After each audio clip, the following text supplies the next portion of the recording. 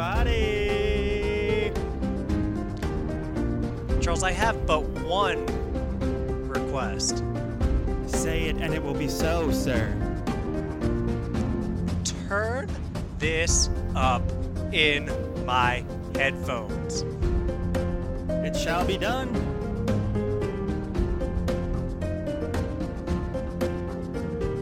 This is just a jam.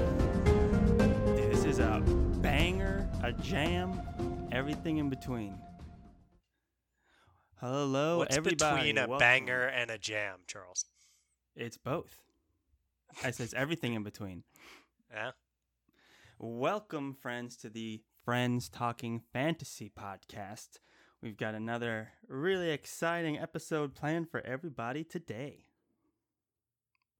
That we do. I'm really looking forward to getting into this. I had a lot of fun when we recorded our last characters episode, and here we are back, ready to talk some more about some of our favorite characters in the fantasy genre. We are back for our second installment of the character series, but before we get more into that, we have a few really quick housekeeping items to get through. On our last episode, we mentioned that we would be reading Slow Regard of Silent Things, the short story in the Kingkiller Chronicles, but we have actually decided to not read that. We are going to save that discussion for a rainy day. So that means that after our discussion of The Wise Man's Fear next week, we're going to go into a two-parter French pitching fantasy to determine the next series we'll be reading after Lord of the Rings. And the reason we're doing this is so that we can determine the buddy reads early, and so you, the audience, have more time to kind of budget your reading in your own time. So we're going to announce two more series after our two-parter Friends Pitching Fantasy. We have a lot of exciting ideas for Friends Pitching Fantasy. We're experimenting with the format. Got a lot of big ambitions for it, and we're trying something new, and we'll see how it goes. We will be at some point reading Slow Regard of Silent Things, Yes, by the yes. way, down the line, as Charles mentioned, saving it for a rainy day. So if you really love that story about Ari, then don't you worry. Just stay tuned and you'll hear We'll it eventually. get there. We just gotta kind of we're very quickly running out of Patrick Rothfuss materials, so we gotta kind of ration it out. Can't just blow it all out in one read. So Very fair, Charles. we're gonna hold on to it and we're gonna treasure it just for a little while longer. There is And- before we get started, I'm gonna cut you off there, Marsh, because I It hurts. have another item planned that was not on our agenda. So for all of you that were listening last week, we had a big debate at the Friends Talking Fantasy podcast on did I drop the F-bomb? Oh, no. I Now, feel like you wouldn't be bringing it up if you were wrong. Well, So I'm everyone assuming you were everyone at home knows what happened. And you know what? I don't need to introduce this anymore. I will just say that I'm the one that edits all of our episodes. So I've listened to it because I've edited it. But as of right now, Dylan has not heard the episode. So he's the only one between all of us that doesn't know. So I'm just going to cut it. I'm just going to play the clip. It's about a minute long. Are you serious? So let's stick with it. I have a clip prepared. Here we go. That's the Frustrating. one you read. How is that fair? Amazon is the Oh, most I'm frustrated by it, too. popular e-commerce site in the country. How are you? Then that's what represents it? Some random bitter person who thinks they're smarter than everyone else comes in here being like, I usually read books in 2 days. I'm very voracious. And f***ing drops that turd. Oh! Yes! And we're supposed to take it? We're You're gonna have to supposed bleep out that F-bomb, Charles, if we're gonna I didn't keep say on I didn't drop an F-bomb, did I? I'm pretty sure you said F-in turd. No, I You did got a little riled up. I Okay, didn't you say just that. Listen back. I said turd, but I didn't say that effing turd. I hope I'm right here. Well. Yeah, Charles, I think maybe we should just end it on that because I can't imagine that we can climb any higher than that beautiful, beautiful moment.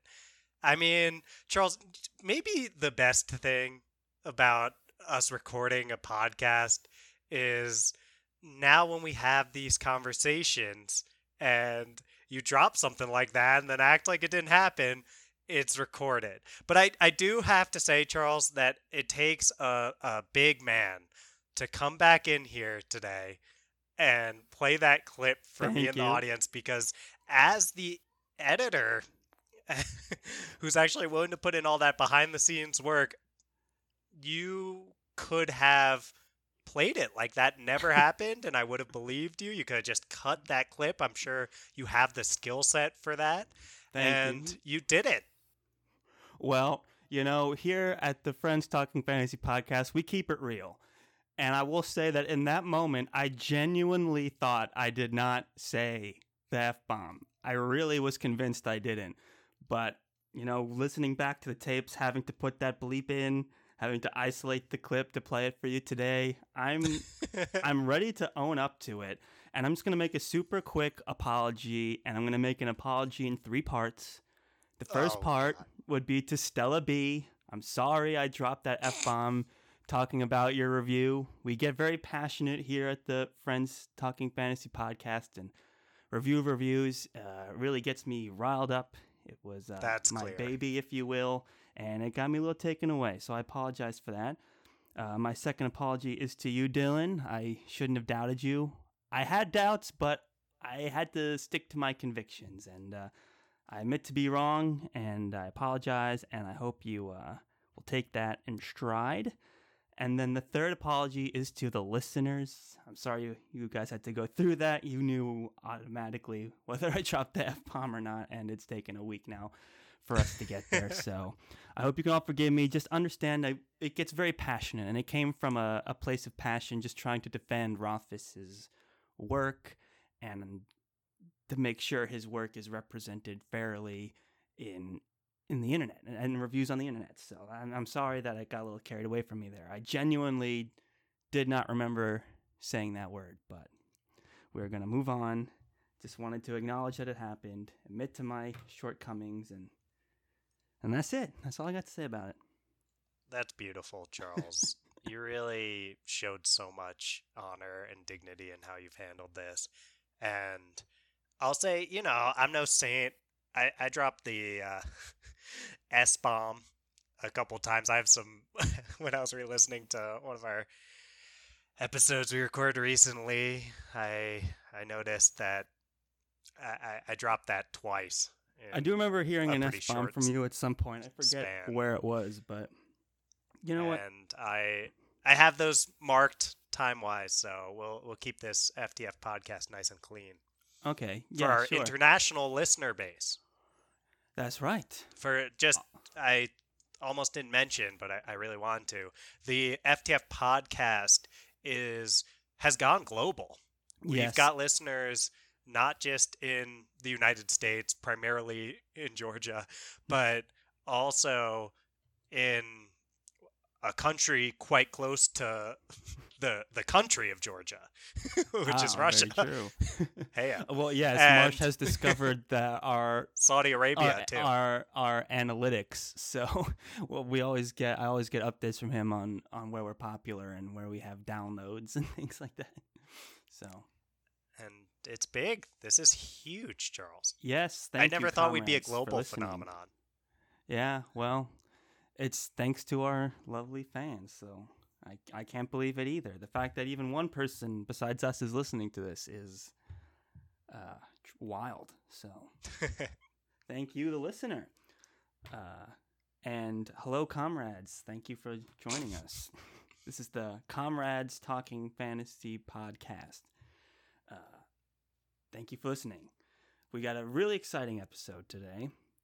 In keeping part with our character series, we decided to choose a new theme. And that theme, as you know from the title, is our favorite protagonists. And here's how this is going to work. We each have picked 3 of our favorite protagonists in the greater fantasy genre. And we're going to go back and forth, starting with the question, what do you look for in a protagonist? and then how does this character exemplify that trait that you're looking for in a protagonist. And we're going to do that each 3 times, and it should be open to really fun discussions to get to talk about characters and series that we haven't yet mentioned on the show. So I'm really excited to do that. I'm looking forward to getting into it. Charles, I also wanted to chat with you a bit Sure. about what this exercise of picking fantasy protagonists was like for you, because we've been going through this in isolation, and it was difficult for me at times, and I'm wondering how it was for you. It was definitely difficult. And even the last one, where I was maybe harder than this one, the last one was our favorite characters like of all of fantasy, and I just really felt the pressure to pick something, something good. We're talking about a really tall order, like list your top 3 favorite characters in all of fantasy is a tough thing to do. And I mean, protagonists is just as daunting of a task. So it was challenging. What I think helped was when you brought us back to that, like, what do you look for in a protagonist question? And that question really helped me guide to my choices. It was like, okay, well, I like these things. And then I inadvertently started talking about these specific characters. So these characters definitely are great representations of what I like. And that kind of helped me make these picks. But it did take a long time. And it wasn't until like right before we recorded this episode that I like finalized my notes. So it wasn't easy. For sure. If you get caught up on it having, I felt this with our first episode that we did with the character series too. If you get caught on this idea of having to present a literal top 3, then you're going to have a bad time. Yeah. And I think that's why orienting toward what do you look for is helpful. Definitely. I also found myself going back and forth on how I define what a protagonist is. I feel like when I first said it, I was thinking main characters. Yeah. And I tried to stick to that. I tried to the best of my abilities, do characters that when you think of a series, you say, okay, well, that's the main character. And what I realized is in the fantasy genre, it's kind of nebulous more than you might think who the main character of a lot of my favorite series are anyway. And I'll say, I think Joe Abercrombie writes the best characters in fantasy, and if you asked me at the start of this if I'd end up with any of his characters on my list, I would have said, of course.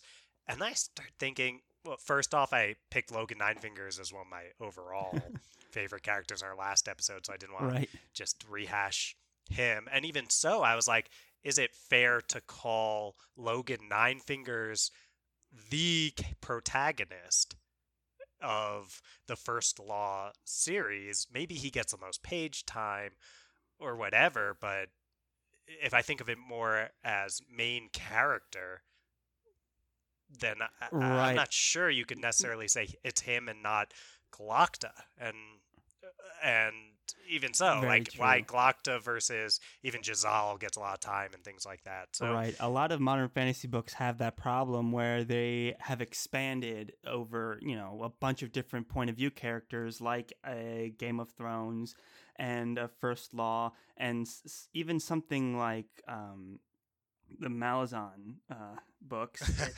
Yeah, who's the main character in Malazan? So it can be tough sometimes. It's hard to say. It's hard to say. Perron he seems to embody that kind of protagonist role. But that's the thing also. A lot of these modern authors are playing with the idea of what it means to be the protagonist in a fantasy story. So, and I know my picks are definitely ones that, if not subvert the idea of a protagonist, definitely introduce new ideas of what a protagonist in a fantasy story means. And I'm looking forward to having all of those discussions as well. This ended up being a fun little thought project. I'm looking forward to it also.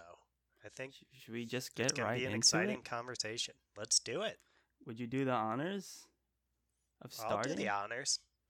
I'll start with getting a little into what I saw as themes that cropped up for me I'd say that maybe the biggest thing I look for in a protagonist, if we're talking true main character of a series, is that they're proactive. I was Mm. feeling that over and over again when I was thinking about. There's a lot of these blank slate protagonists when we're talking about a book that's really centralized around one character. So one that comes to mind, and I don't I Oh don't boy. bear any ill will Here we to go. the Harry Potter series, but come on, let's be honest with ourselves. Harry doesn't have a ton of really strong personality characteristics, which works extremely well for what J.K. Rowling was trying to do with Harry, which is create this character that you can easily insert yourself into as you experience the wonderful wizarding world and Hogwarts. And I realized that self insert character just doesn't appeal very much to me.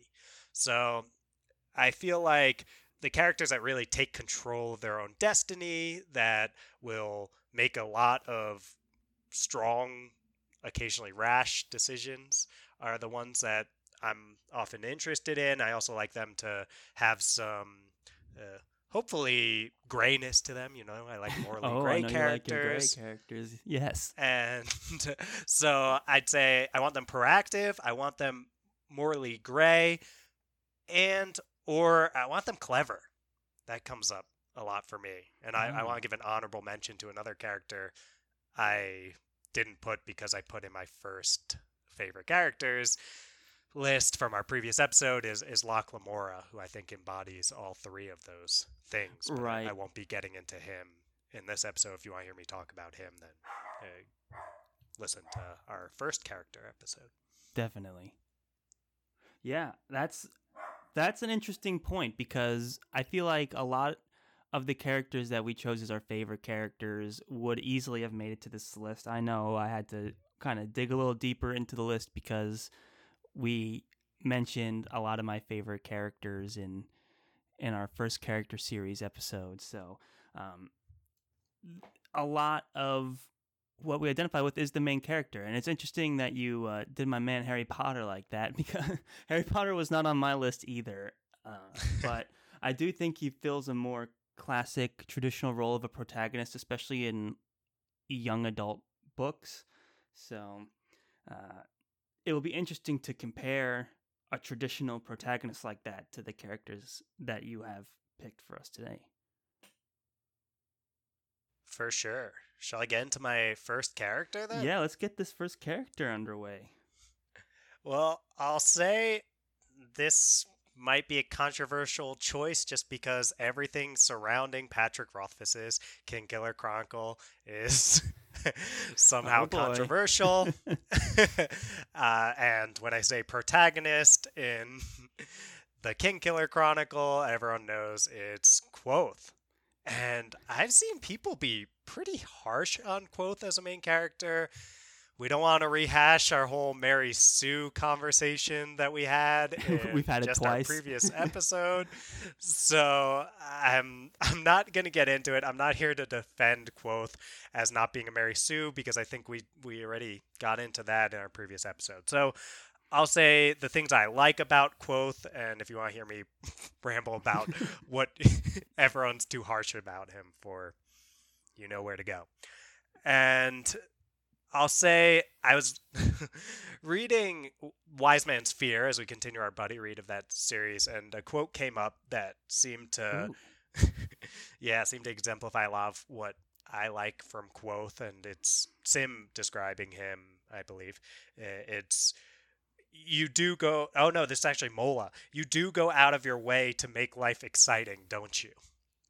And I thought that does a great job of getting across how Quoth is decisive and he's proactive in a way that a lot of characters who are the protagonists, I think a lot of times they can be very reactive. They're almost just doing what they're doing because there's a villain out there that is making the actual choices and then the protagonist reacts to it.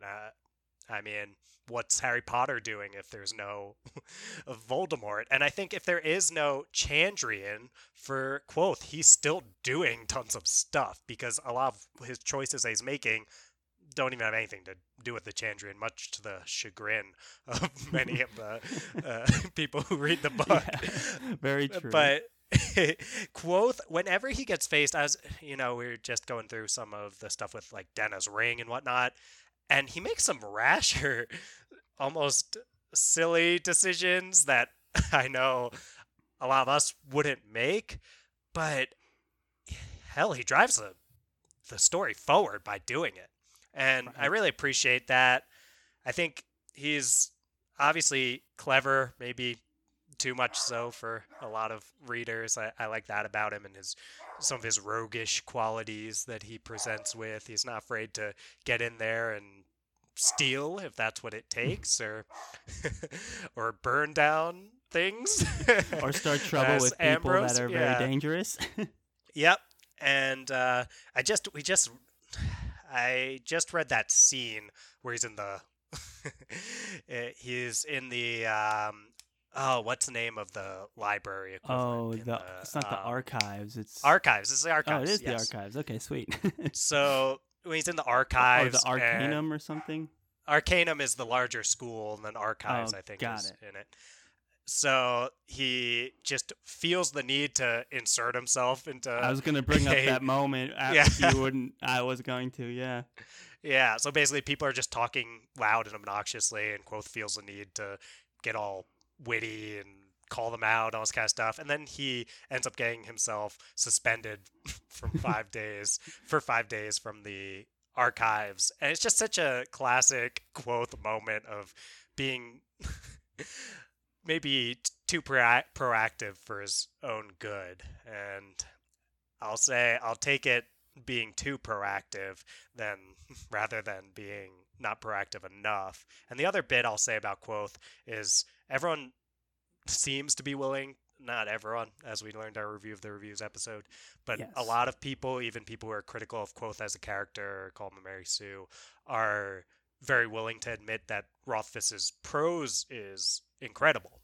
And maybe 90% of those books is told through Quoth relaying his story. So you have to give Quoth some credit for any time you're reading something outside of the frame story, those wonderful turns of phrases are actually great Quoth dialogue. Yeah, it's Quoth's voice the whole time. Yep.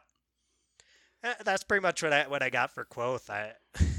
No, I think Quoth's a great pick. I mean, we've talked so much about him already, and we're going to continue to talk about him next week. But I think he's a great pick. I was tempted to pick him also, but I knew you were gonna snag him for yourself, which is fair.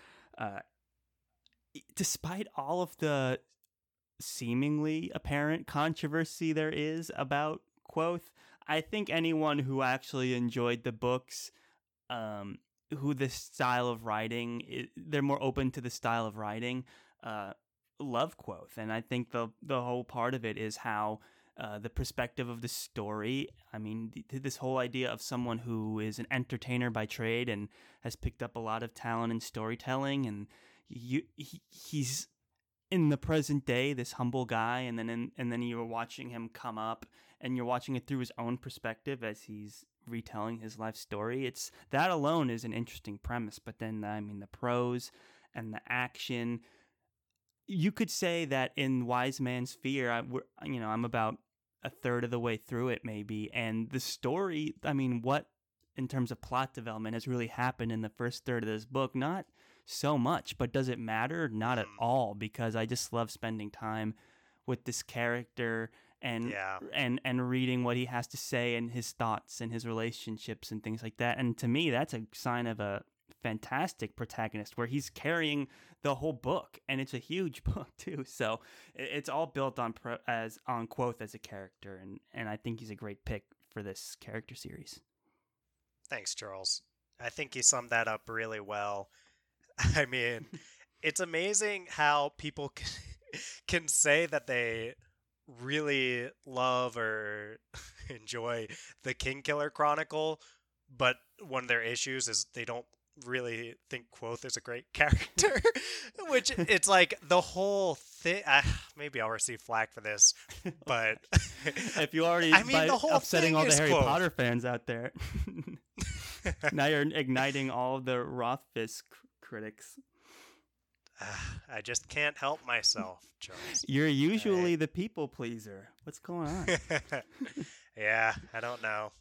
Maybe it's all this talking about Quoth is getting me to be a little too snarky. But that's the sign of a great character when he kind of provokes these conversations. And I think he's a great pick. And we'll talk more about him next week when we discuss the wise man's fears. Plenty to talk about there. I'm just gonna jump into my character now. Go for it. So with each character, I'm going to re-ask myself this question. What do you look for in a protagonist? And in this character's case, I'm looking for someone who is relatable and real. A lot of what I like about modern fantasy is how it kind of takes the books that came before it and kind of takes this epic tradition that is fantasy and reworkshops it, put it in a more modern scope. And for me, there's no character that personifies this idea of relatable, real, rewriting epic tradition in fantasy than our own Quentin Coldwater from the Magician's Trilogy by Lev Grossman. Fantastic pick. Thank you. And I assume you're referring to Quentin from the books. Yes. Not the sci-fi TV show? No. These are books only. I think the two of us actually put on the pilot and abandoned it, and we never watched any of it since. But yep, it's on its 5th season now, so good for the show. But no, I've never seen the show, so this is all the books. And some of our more hardcore fans will know from our first episode that The Magicians was a Gateway Series recommendation for a lot of reasons. And I think one of them is that the Magician series invites a lot of comparisons to books that everyone knows, like Harry Potter and The Lion, Witch, and the Wardrobe specifically. But what makes Quentin Coldwater as a protagonist over like Harry Potter or any of the children in Lion, Witch, and the Wardrobe is that Quentin is a fantasy fan. He grew up reading books very similar to Lion, Witch, and the Wardrobe. He's obsessed with this idea of fictional worlds, and the series itself does a really interesting job of talking about, fantasy as sort of like, what is fantasy? What is magic? Is fantasy escapism? And these questions are all kind of faced by Quentin. Quentin is this book's Harry Potter, essentially. They're a little older. They're like college age, like 18, 17. And they live in Brooklyn. They live in America. It's a very modern setting. They're applying for college. And then he discovers that there's this whole other world where magic exists, and he goes to a magic school and he learns magic. And it's really interesting to see, like, here's a character who gets everything he wants. Magic is real. Oh, and I might want to say there might be some spoilers. I'm going to just throw up as spoilers right now. But magic is real. Fillory is real. And still you have Quentin's character. He's faced with all these like amazing discoveries that all of his favorite dreams and wishes come true, but his character himself is still kind of shrouded in this kind of quarter life crisis. He's always kind of depressed. He's always kind of self-defeating. He doesn't have self-confidence, and he just always is like, oh man, I wish magic was real. I love magic so much. Oh, I love reading these books about Fillory. They bring me all this joy. I wish it was real and I could experience it. And he gets all of these things, and it doesn't make him happy. He's still kind of lazy. He kind of has no direction in life. Like, they graduate from school in the first book, and he's not quite sure what to do. His relationships are a mess. They have very, active sex life amongst all his friends, and it gets very complicated and confusing, and it's a really interesting perspective. And I know when I was reading it, I was a little closer to my quarter life crisis myself in my early mid 20s. And it was just a really interesting perspective to go through of here's someone who, what's the cure for depression? It's not having all your crazy wildest dreams come true. It's work you have to do on yourself. So I thought that was a really interesting perspective. And most of the first book is in Quentin's POV, and we're in his head for so long, and we hear his voice for so long that we believe this image he has of himself. But what I love is later on in like the third book, we see Quentin through other people's eyes. And it's so interesting how Lev Grossman kind of changes the way he describes Quentin from when he's in his POV to when someone else sees him. Because now, like, Quentin is older and he's more established, and now we're seeing him through the eyes of his students, and they are just blown away by his power and his potential and things that we never considered Quentin to be capable of. These students are right away just kind of amazed by his abilities.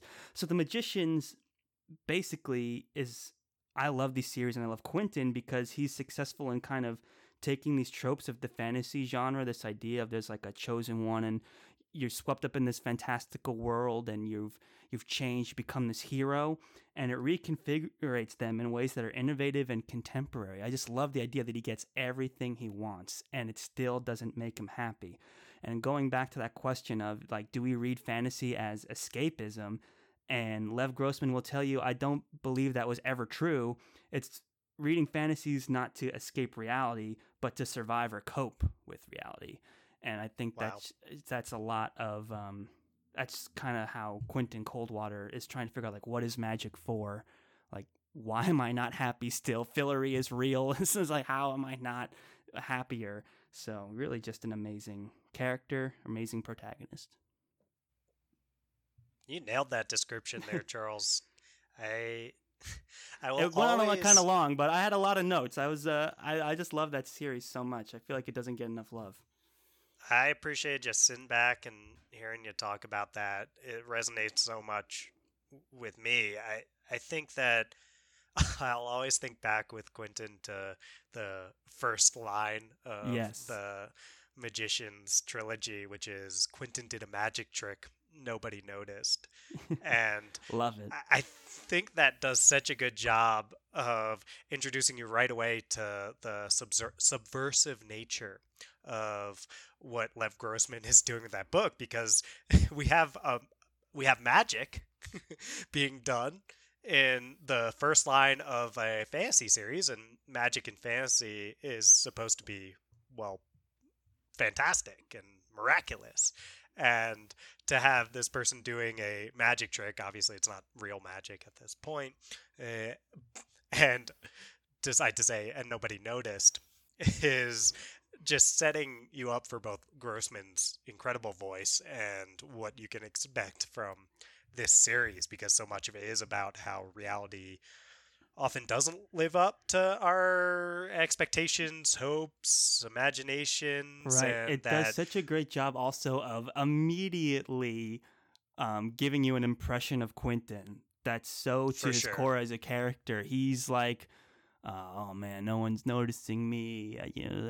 He comes off immediately as a sad sack. He's walking down the streets of Brooklyn. He's doing sleight of hand coin tricks, walking behind his two friends. Yeah. And they're kind of dating, and he has a crush on the girl but never did anything about it. So he's watching his two best friends date each other, and it's just like right away in those first paragraphs, you're like, man, this Quentin guy's a sad sack. I can't wait till he discovers magic and becomes like the hero. But he gets magic, but he's still the same sad sack. It didn't cure him of his issues. He had to go on for 2 more books to kind of work through his problems, and they were always internal, which is so great about these books. I think that what Grossman does through Quentin is such an incredible depiction of depression. And that's coming from a PhD candidate in psychology. I am pursuing my PhD in counseling psych. And I'll say that what Grossman does that is rarely done is depicts the parts of depression that are often avoided in the narrative. I think because they're almost viewed as the boring part of depression, Right. I guess, because there's certain reasons why a lot of authors want to work depression into their books, and Grossman takes, as you said, such a real approach to it, because he doesn't just depict what's often depicted, which I think is things like suicidal ideation and just this Oh yeah. intense, persistent sadness. And I think that's stuff that people get into all the time. But Grossman gets into the way it clouds our abilities to see ourselves, even in the way that others do, just Sure. Oh yeah. realistically, and how it negatively impacts our self-esteem. It gets into the anhedonia, the dysphoria, and ennui Ooh, that we're getting we these often, yeah, fancy that terms listlessness. on Mhm. we. Yes, that that's a lot of what people experience, especially just in this day-to-day struggle of dealing with depression, because depression varies in its severity, and sometimes it's experienced as just like I'm not able to enjoy much of anything, and I'm Right, kind of and you're just talking low about key sad all the representation. time, and Right. I It's think that if you write about, there's I'm going to just make one point before you move on because you're making so many great points and I kind of wanted to react to it. You're talking about Mhm. this representation of depression. I could be wrong. It's been many years since I've actually read these books, but Quentin's identity is not wrapped around his depression. And I feel like if you gave other authors or even like movies or TV shows like write a main character that's depressed, it would be like someone taking all kinds of medication and lashing out at people and having like hysterical moments and this kind of grandiose idea of what it means to be depressed, where Quentin is a very real, pretty much undiagnosed depressed person, where he's not like taking all kinds of medication and acting crazy. He's just kind of like lacks the motivation and the fire to be the hero we're expecting of a protagonist in a fantasy story. So that representation to me was really fresh and welcoming. For sure. I mean, there are many people who deal with very severe depression that's coupled with things like suicidal ideation, and it definitely reaches that point for lots of people. But most people who experience depression experience it more like Quentin does, which is a very, very tough state to be in, one where it's really hard to really enjoy much of anything, one when you're sad a lot of the time, one where you struggle with your self-esteem or with hopelessness.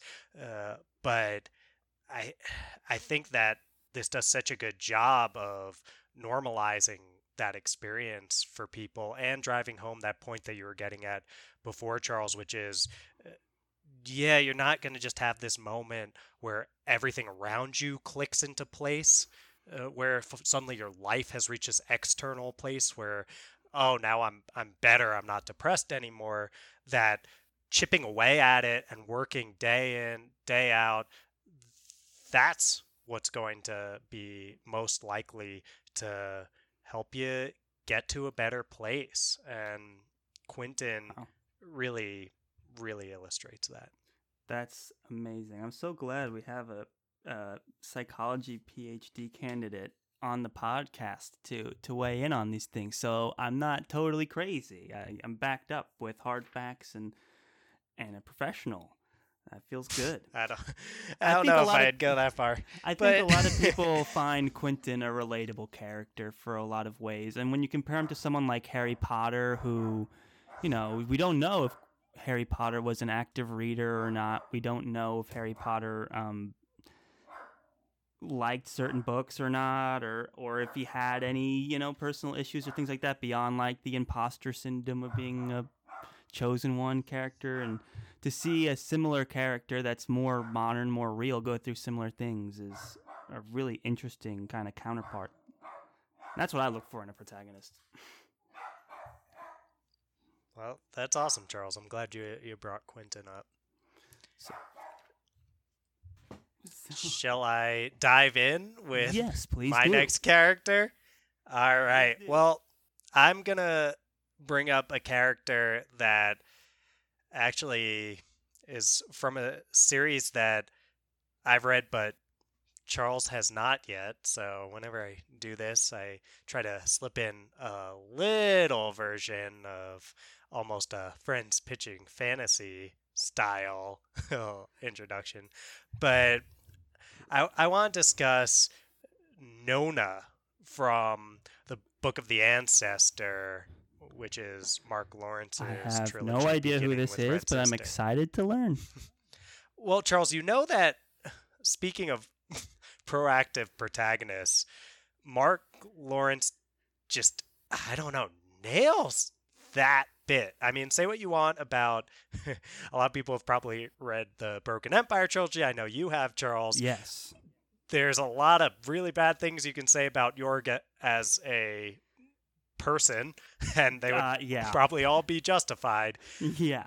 But he is incredibly proactive. So I've always appreciated that about him, but I didn't pick him because I don't know. He's I was going to say, Jorg was on my too- short list for characters to make into this series, but he's just a little too unlikable, too evil, too messed up to try and defend on this particular For series. sure. Maybe if we had a character series, violent character edition, he would make it on the list, but he certainly would make it on that list. not protagonist.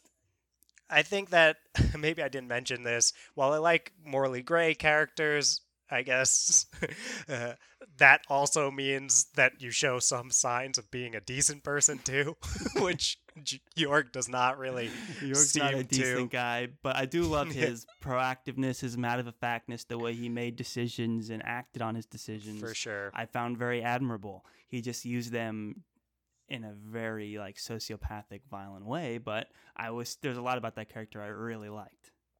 Yeah, and if you enjoyed how Jorg was proactive and a character that was a main character and protagonist without being anything resembling a blank slate, then you might really enjoy Nona from the Book of the Ancestor, because Mark Lawrence does it again, but makes a person who has way more redeeming qualities.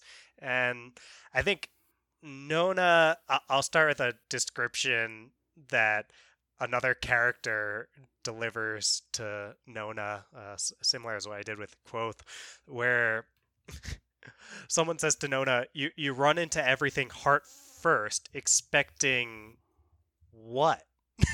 It's like an ellipses, ... what? And that that does a good job of getting at this proactive nature of Nona. She's gonna get in there and she's gonna try something. It's not always going to be maybe as clever as some of these other characters we've mentioned, like Locke Lamora or Quoth, but she is willing to put herself out there. She's in the arena, and I think she hits a lot of spots that I enjoy about someone like Arya. I mentioned Arya in the previous character series episode, and Nona is, for most of the series, a pretty young girl, and pretty as in quite, not a description of her attractiveness. And I'll say that she does a really good job of what I thought maybe the show missed a little bit toward the end with Arya, which is maintaining this idea that the character you're writing is a traumatized girl who, yes, has some of these violent tendencies, which Nona for sure exhibits, but also keeps those human characteristics that almost help better exemplify when they're badass. So if they're just badass all the time, you kind of fall into a lull with it. But Nona finds this balance extremely well. She's really, really well-rounded, and I think she's a real feeling character, though the world's very different from our own. She, given her circumstances, I think is a lot like what you could expect for someone. And I'll say something that she does really well is her loyalty is a really defining characteristic, and not in the way that some other characters, I'm already in for a penny with Harry Potter. I Harry feel like Potter is loyal. he's loyal, but he's loyal like every character's ever been loyal. And he does nothing to actually get at anything new or interesting in his loyalty or his friendships. And I'll say friendship is maybe like one of the most explored things in fiction, right? Like the idea of this power of friendship being the thing Right. that solves everything is almost a like trope that people make fun of and things like that. But I'll say that what we see through Nona is a nuanced, different take on the idea of friendship and what friendship means to Nona. And it never feels cheesy and it never feels like we're going over the same trodden ground, which is extremely high praise for a concept like friendship, which lends itself so well to falling into that trap. Right. And she has incredible relationships throughout. I'll mention a few characters: Clara, Arabella, Zol, those relationships, none of which Charles, but if you read Zero. these series, you would, I think, really, really appreciate, because I know you appreciate eh, good, real feeling relationships. For And sure. For sure. Nona is just extremely, extremely a an extremely strong character, and for all these reasons I was just discussing. That's interesting. So you compared her to Arya. Is she like is Nona like a fighter? Does she fall into that like assassin like trope Yeah, area? I should probably introduce her a little bit better. Nona is a at the start of the series. Geez, I don't know her age, but if I had to guess, I'd say probably around 12 or so. Okay. And she has some. I don't think this is a spoiler, but in case you're really sensitive to I'll those close my things, she has ears some. because I don't want Not the you, series Charles. spoiled for me. You won't care with this one. Um, I just want to be sensitive to our fans. She has some magical abilities, which are revealed early on, and this is not a twist or anything, that help her be a good fighter. So she is a fighter. She does some things that the same way when like Arya just murders people, it's pretty alarming to imagine this small girl, oh, like out there killing people. But Nona gets in there and does things like that too, while just straddling that line extremely well. She's trained in a nunnery, where it's basically a magic nunnery, for lack Right. of We a kind of talked better about way of that in describing the it. review of the reviews episode. You mentioned that. Yeah, uh, there's a really frequently quoted first line from this series that I'm gonna quote to get at how badass this nunnery is supposed to be, which is Red Sister. The first book starts with, "It is important when killing a nun to ensure that you bring an army of sufficient size." And That's funny. Nona is is quite a fighter, to answer your question. Awesome. Oh, that's really interesting. No, I would love to read these. There's a lot about that series and that character that I find very interesting, and you've only piqued my interest more. So we'll have to read it one day as a buddy read. Awesome. I can't wait. I'm going to jump into mine. My next character is from a series that you have not read, Dylan, but you are familiar with the character because he is all over the place these days.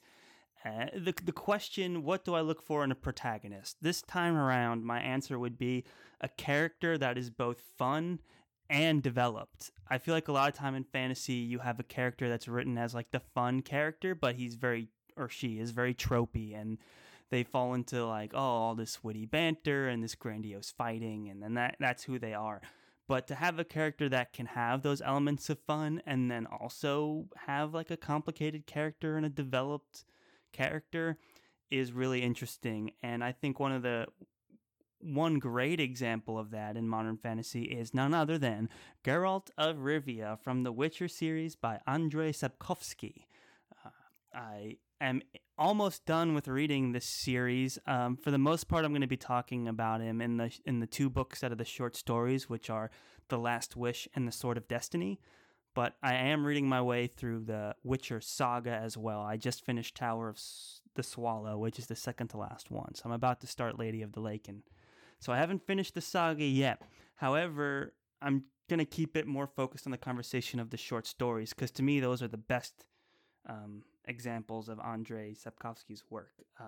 So the idea of a Witcher is like very simple in conception. They're these supernatural, they start as men or boys, and then they get, through supernatural means, trained to kill monsters for money. They can use magic, and they're skilled swordsmen, and they're essentially these badass monster hunters. Some other character traits common amongst Witchers is through the magic, the supernatural training. They become like totally void of expressing emotion. That's just something that happens to all Witchers. And as a group, they remain very neutral in politics. So this whole idea is like, look, we just get hired by anybody to kill monsters. We only kill monsters, and we only do it for money. And that's who we are. So at first glance, that's very, traditional. It's okay, this idea of a bounty hunter, but for monsters, which is cool. Then you have Geralt as a character, and at first glance, he's just like a grizzled, gravelly voiced protagonist. He can come off as cold and cynical, very much the tough guy. Just like, I'm gonna kill you like this. I'm Geralt, So he's like very, very stoic, and you could easily kind of look the other way and be like, oh, okay, we get it. He's a bounty hunter. But what makes Geralt interesting is that he does have this desire to do the right thing. And when you take someone who's fundamentally like, we kill monsters for money, and someone who doesn't have a lot of emotions, and you put them in this world, which Andrzej Sapkowski does a great job of making a little more complicated, a little more convoluted. So it's like, what happens when you take this guy who's very black and white and put him in situations that are very kind of morally gray? So like, you're being asked to kill a monster, but that monster was once like a girl or a man, or or maybe they're trying to have you kill someone that hasn't done anything wrong yet, or maybe the monster's not really a monster, it's just a creature that a character wants to kill. And then there's people with political motives, and Geralt constantly, while fielding these bounties, is struggling to stay neutral in politics and stay neutral in his beliefs. But more often than not, with these contracts, he has this almost like fairy tale like tough decisions to make. So he's always kind of, it always seems like there's a great story, and I think it's the Sword of Destiny, where he has this line where I'm going to butcher it, but it's just like, if I have to choose between two evils, I'd rather not choose at all. It's just kind of his philosophy on, I'm not playing these games. But kind of a spoiler, throughout that story, he ends up having to make a choice. His desire to do the right thing kind of forces his hand when he didn't have to, and it makes things complicated. He decided to preemptively kill one person to prevent them from slaughtering other people, but what everyone saw was him just killing a guy for no reason. And so he was kind of labeled as this butcher. And the first two books, these short stories, they read like fairy tales, and they have a lot of these fairy tale tropes, but they are much more controversial in their themes and how they play out. And Geralt, it's just so interesting because there's these moments where he's doing super cool sword fights and using magic to heighten his abilities, and potions, and these creatures are super cool. You have vampires and werewolves, but they're warped by like Andrzej Sapkowski trying to bring them into this kind of modern world. And also in this setting, like it's still kind of this Middle Ages setting, but they've developed far enough where monsters aren't as much of a problem as they used to be. Like, mankind has pretty much like developed all kinds of land and pushed monsters out, and monsters aren't really as much of a problem. So Geralt's actually struggling for work. It's very interesting. So you have all these modern takes, And even though Geralt is cynical and neutral, he does want to do the right thing, and he makes tons of mistakes trying to do so, and because he's a tool for violence, he ends up doing despicable violent things. But he is the hero, and he tries to be the hero, and he's not the type to sit idly by in the face of evil. And that's what makes him such an interesting character. You know, you have other bounty hunters like Boba Fett that people love, but Boba Fett has no character. He's just a bad guy who tries to kill the good guy, and then he himself Charles, dies. we are asking for trouble here. I love Taking Boba Fett shots too. at Harry Potter and Boba Fett. Hey, I love Boba Fett too, but he doesn't have a character. He never even speaks, really. So imagine having a character that's fun and exciting, but then also actually goes through very controversial choices and is conflicted with his own beliefs. And he's put in a world where these old ideals don't really fit anymore. It is very interesting, and it makes, for me, those first two Witcher books, The Last Wish and The Sword of Destiny, these short story collections, a very fun, refreshing read. When in fantasy you can get so bogged down in like 1,000-page novel, it's nice to just kind of tear through a 300-page joy ride, action ride, while still being provoked in a more character-driven way. So that's why Geralt of Rivia has made it onto my favorite protagonist discussion. That's awesome. I hear such great things about am I saying it right? Geralt? It's Geralt. Geralt? Yeah. Yeah, I hear really great things. I've basically been in this place where I don't know if I should start with the show or the books, or then there's the video games. Well, the way I think it's like there's the books, and then I think the video games and the show have taken ideas from them, especially the short stories, and used them in telling the stories for those mediums. But it's not like they're telling the same, like it's not like the show is telling the same story as the book. I don't think. I haven't seen the show yet, but from what I've researched, and I'm playing Witcher 3 right now, and there are like a ton of elements that have popped up, especially in the short stories, that are like side missions in this game. I would definitely recommend playing the game, and if you had time to read the books, like they're so short, especially those first short story ones, they're really quick reads. You could read them in no time, and they're a lot of fun. And I will watch the show one day. I heard it's quite good, and I'm excited for it. You've sold me, Charles. I might have to. It's just fun, man. They're just fun. Pick up one of those short story books. I don't know if I'd recommend the Witcher saga. I'm at the point now, I'm just kind of waiting for it to end, really. But the short stories are excellent. And I just, there's not much to really sink your teeth into, but they are fun. You can see why it was such a popular, successful video game series from reading these books. And the video games do an amazing job of adapting that work. So he's fun. That's awesome. And he's developed, which makes him a great protagonist in my eyes. Sounds like it. Huh? I think unless you got more to say. No, I think I've talked too much about Geralt of Rivia. He's a simple guy, so. Well, speaking of, I don't know if I'd call my next character simple per se, but yeah, you could. More on the straightforward side of things.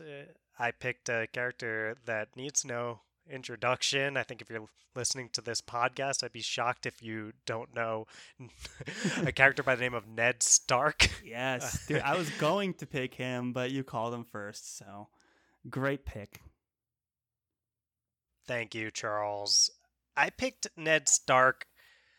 I could rehash things that have been said a million times about this character himself and how interesting his code of honor is. The man who passes the sentence should swing the sword bit will always stick with me and with many, many others.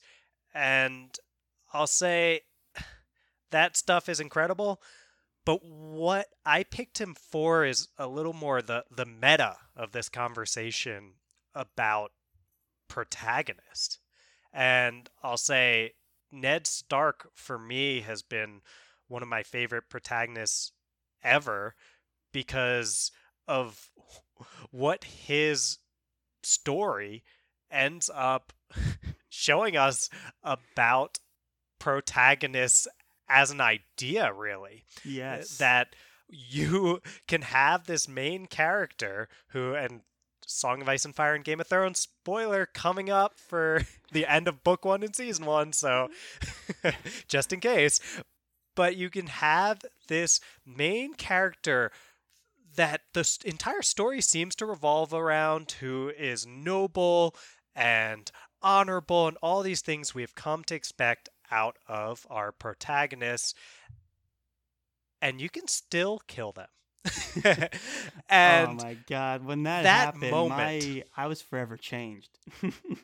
me too. And I don't know if I'm the fantasy fan that I am right now if it isn't for Ned Stark and for the moment that Joffrey orders his head to be cut off and it actually happens. Yes. And I mean,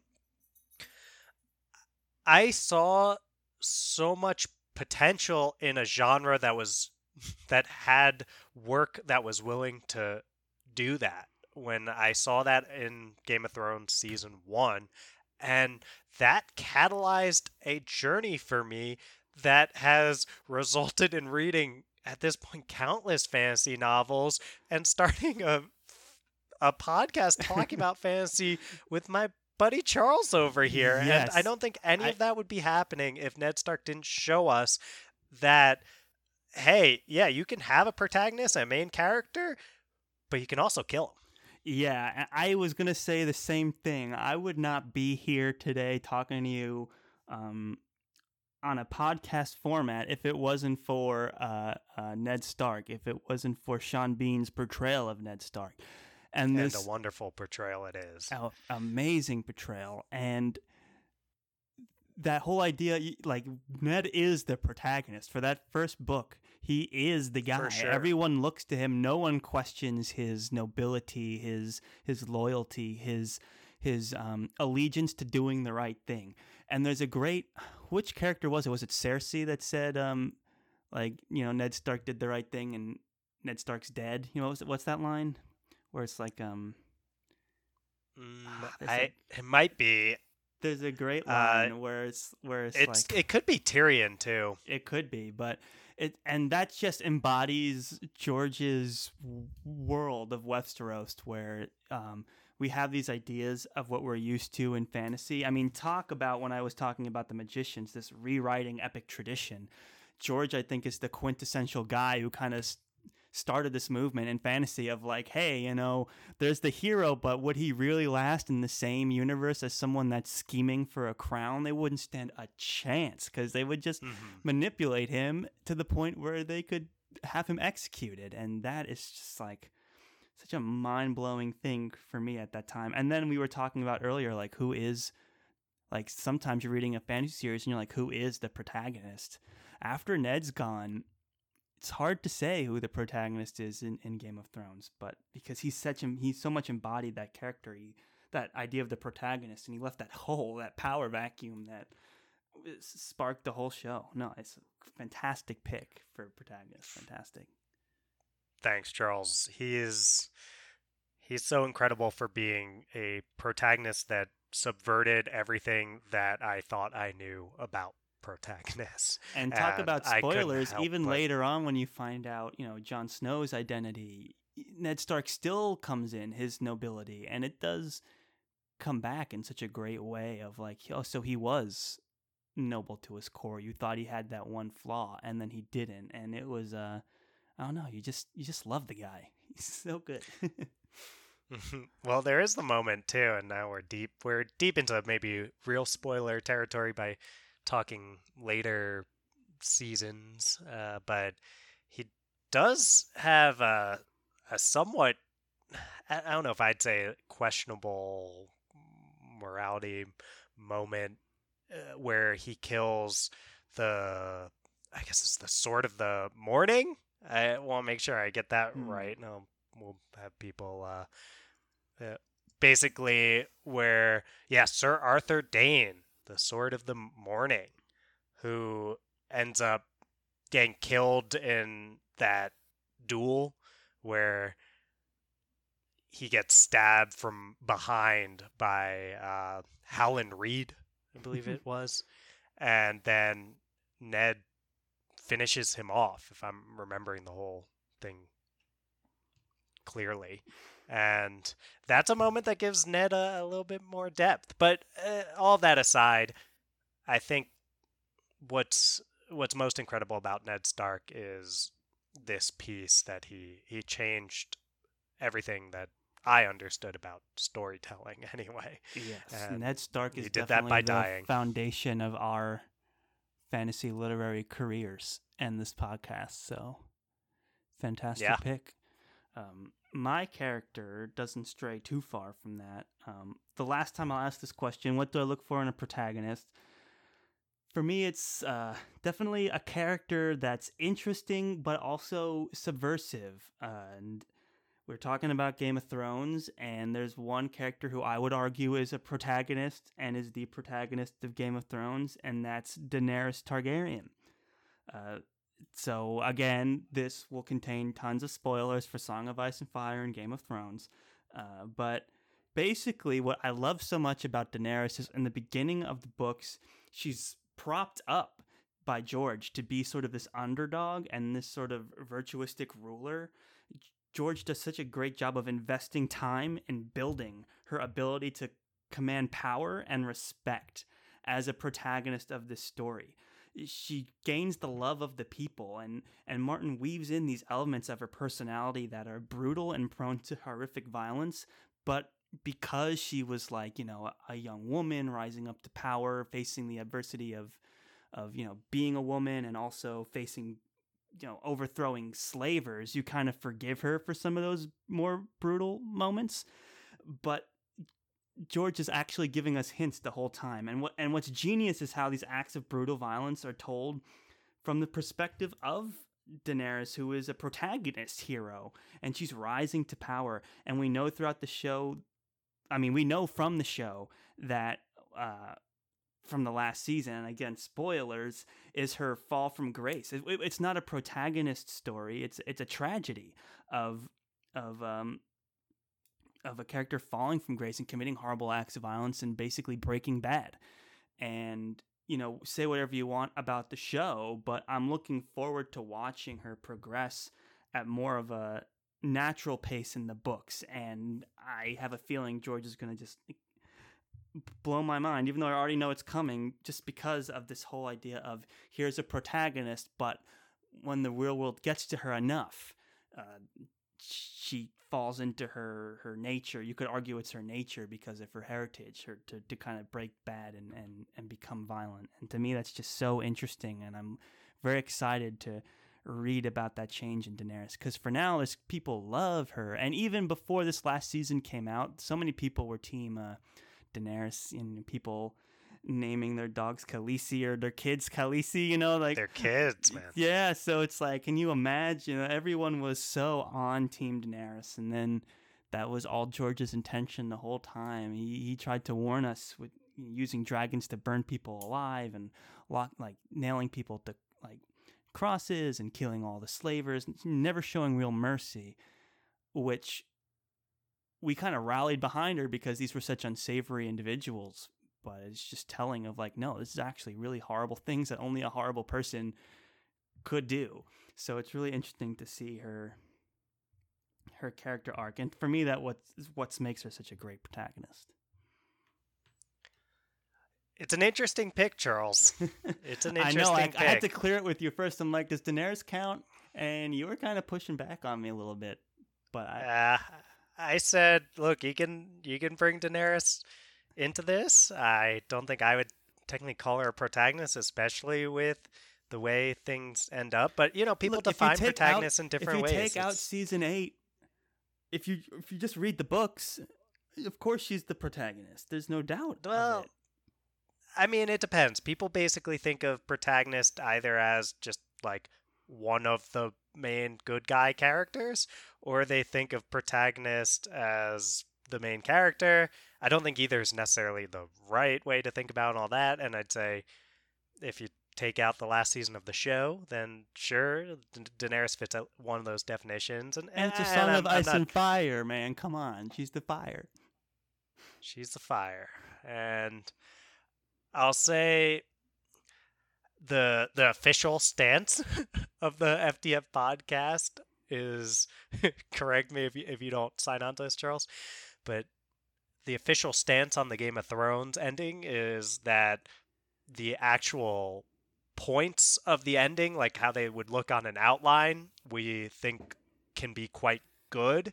Yes. And that when George writes his way to those in a way that feels earned and deserved because he takes his time in a way that the show didn't, it will be really fulfilling and well done. I strongly believe that. Yes, I would say that like the major, probably the notes that they got. I'm sure George gave them just like a 1-page memo that's like, here's all the stuff that happens post Dances with Dragons, and it's like 1, Daenerys is bad. 2, Bran wins the throne, and so it's like, okay, well now we have to like film these things happening. So that part to me, the pacing of it and the dialogue and things were a bit lacking, especially when you compare it to the standard of the show. But the actual creative decisions made in terms of the plot points, I'm in. I think they're good. You know, that's why I said I'm looking forward to watching our character progress at a more natural pace in the books, is all I'm saying. Me too.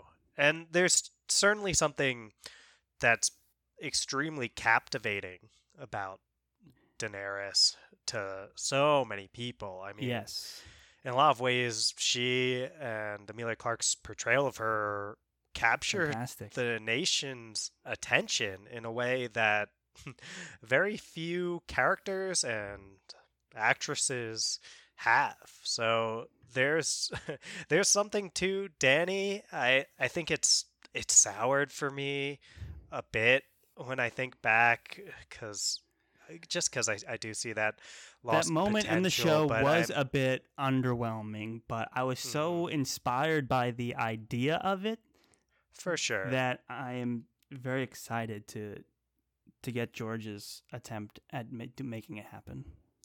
I feel the same way. I think it's on paper such a great concept. Daenerys, in a lot of ways, she could put a bow on this final subversion of the protagonist, the first of which being Ned Stark, maybe the second of which, in some ways, Jon Snow, for not ending up on the throne after being the bastard who has the king's blood and all that kind of stuff going for him. I don't want it. Oh my god. So, right, we kind of get like Ned Stark subverts a lot. In some ways, Jon subverts this hidden bastard to king trope. This like chosen one Daenerys, thing. Yeah, chosen one type stuff. And Daenerys subverts. It's like this underdog crowd favorite, like can't do wrong. It's so great. That to rise up and become a conqueror from nothing. There's a lot of bodies. People were celebrating her. She burned all the riders that were against her. She killed all the slave masters. She killed all the nobles that wouldn't bend the knee. And people were applauding her the whole way. And I think that's such a great part of this. I mean, George is a brave soul to turn her into just a genocidal, homicidal maniac. But man, I love it. It's George for you. Well, let's keep our fingers crossed that it turns out as well as we're hoping for in the books. Yep, fingers crossed. And that concludes our character series of Favorite Protagonists Edition. Yeah, I'm glad we got to have this conversation. I'm a little. I think the wind got taken out of my sails a little bit in talking about Dany, because it does bring up some of that disillusionment almost. Yeah, it's a but tough one to end on because it's so tragic in both in the meta and in the story. But for sure, we love George, and he's definitely the best in the game. And it's no coincidence that he had characters in our favorites, and now 2 in the favorite protagonist series. So George's character's popping up all over the place in our character series. For sure. You're talking about writing real feeling characters, and George just every does single that in a one way of that... these points we talked about today live inside Game of Thrones, and I think that's why he's kind of the unquestioned champion of modern fantasy. So thank you all for listening. You're definitely going to want to tune in for next week. This has been another exciting episode of the Character Series Favorite Protagonists Edition. Next week, we're going to be concluding our buddy read of the Kingkiller Chronicles with Book 2, The Wise Man's Fear by Patrick Rothfuss. You do not want to miss that. Yeah. Review us. Give us 5 stars. I will say that with no shame. I will ask that of you. And yes. You can reach us at theftfpodcast@gmail.com. You can follow us at the FTF Podcast 1. That's the digit 1 on Twitter. Everywhere else, Instagram, Facebook, or the FTF Podcast. Look for us. Could not have said it better myself. Let us know, what are your favorite protagonists in fantasy? Yeah. Let's have a discussion. Sure, we'll have a discussion. Okay, first of all, if you review us, we will review your review. That's a promise.